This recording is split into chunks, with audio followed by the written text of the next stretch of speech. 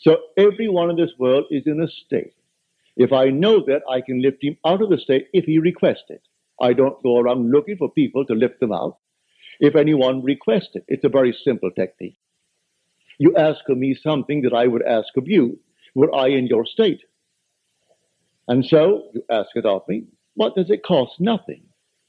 You're told, come, eat, buy wine, buy milk without money, without price. It costs nothing. You simply create the state. And the state that you create, you put your friend into it. What would it be like if it were true? What would the feeling be like if he really could tell me now that he is the man or she is the woman that they would like to be? Well, then persuade myself that they're telling it to me. Listen as though I'm hearing their voice. See them as though I'm actually seeing them in the flesh. And then go my business. Go about my way. Confident that that thing that I did will work. If you can actually believe in the reality of your own imaginal act, then these things will become facts in your world.